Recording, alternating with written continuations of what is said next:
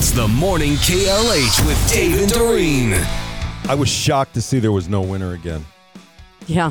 How many drawings? Like 41 drawings. Since August 3rd. The Powerball jackpot smashing another record. So tonight, $1.9 billion.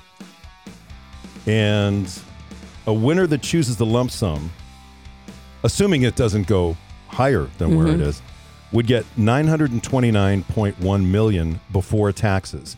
The annuity, on the other hand, would pay out the full $1.9 billion over 29 years.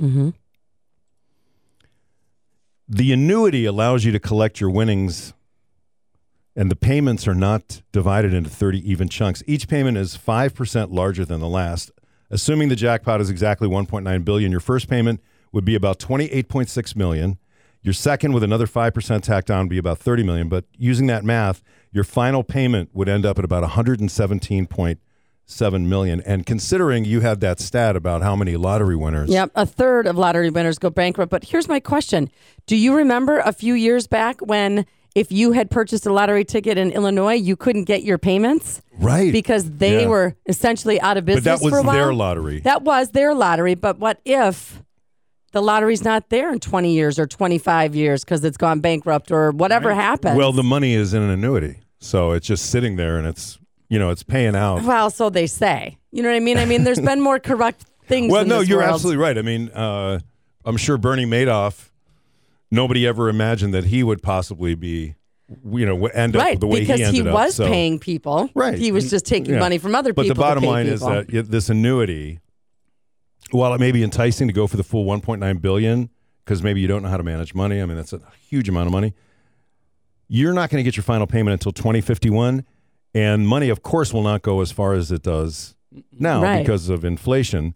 According to the inflation calculator, something that went for $100 29 years ago, for example, would cost $2.05 now. All right, so if you go 29 years into the future, obviously you're $117 million. I mean, the $929 million is a far cry from $1.9 billion, but theoretically you're going to invest that money and you're going to make a huge amount of money on that. If you invest it. Otherwise, these third of lottery winners that go bankrupt make bad investments, don't invest it, spend it frivolously. Right. The federal tax rate and then the state tax rate, if all those withholdings are taken out, somewhere around $537 million net if there's only one winner. And you live in the state of Wisconsin. Now, if you get that money, wherever you go, whatever circle you run in, because you're rich now, you'll be known as new money.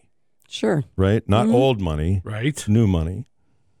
Dusty Slay tells us about different kinds of money. There's a lot of different kinds of money out there. I learned that growing up. There's like old money, new money, blood money, drug money.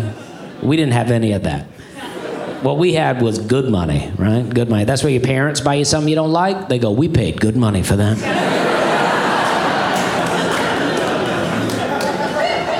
Good money buys the worst stuff, too.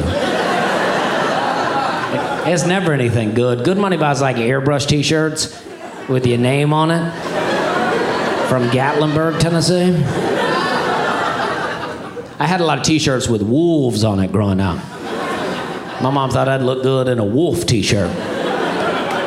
She was like, the more wolves, the better. Put them all over that thing. Put a little moon on there. Give that wolf something to howl at.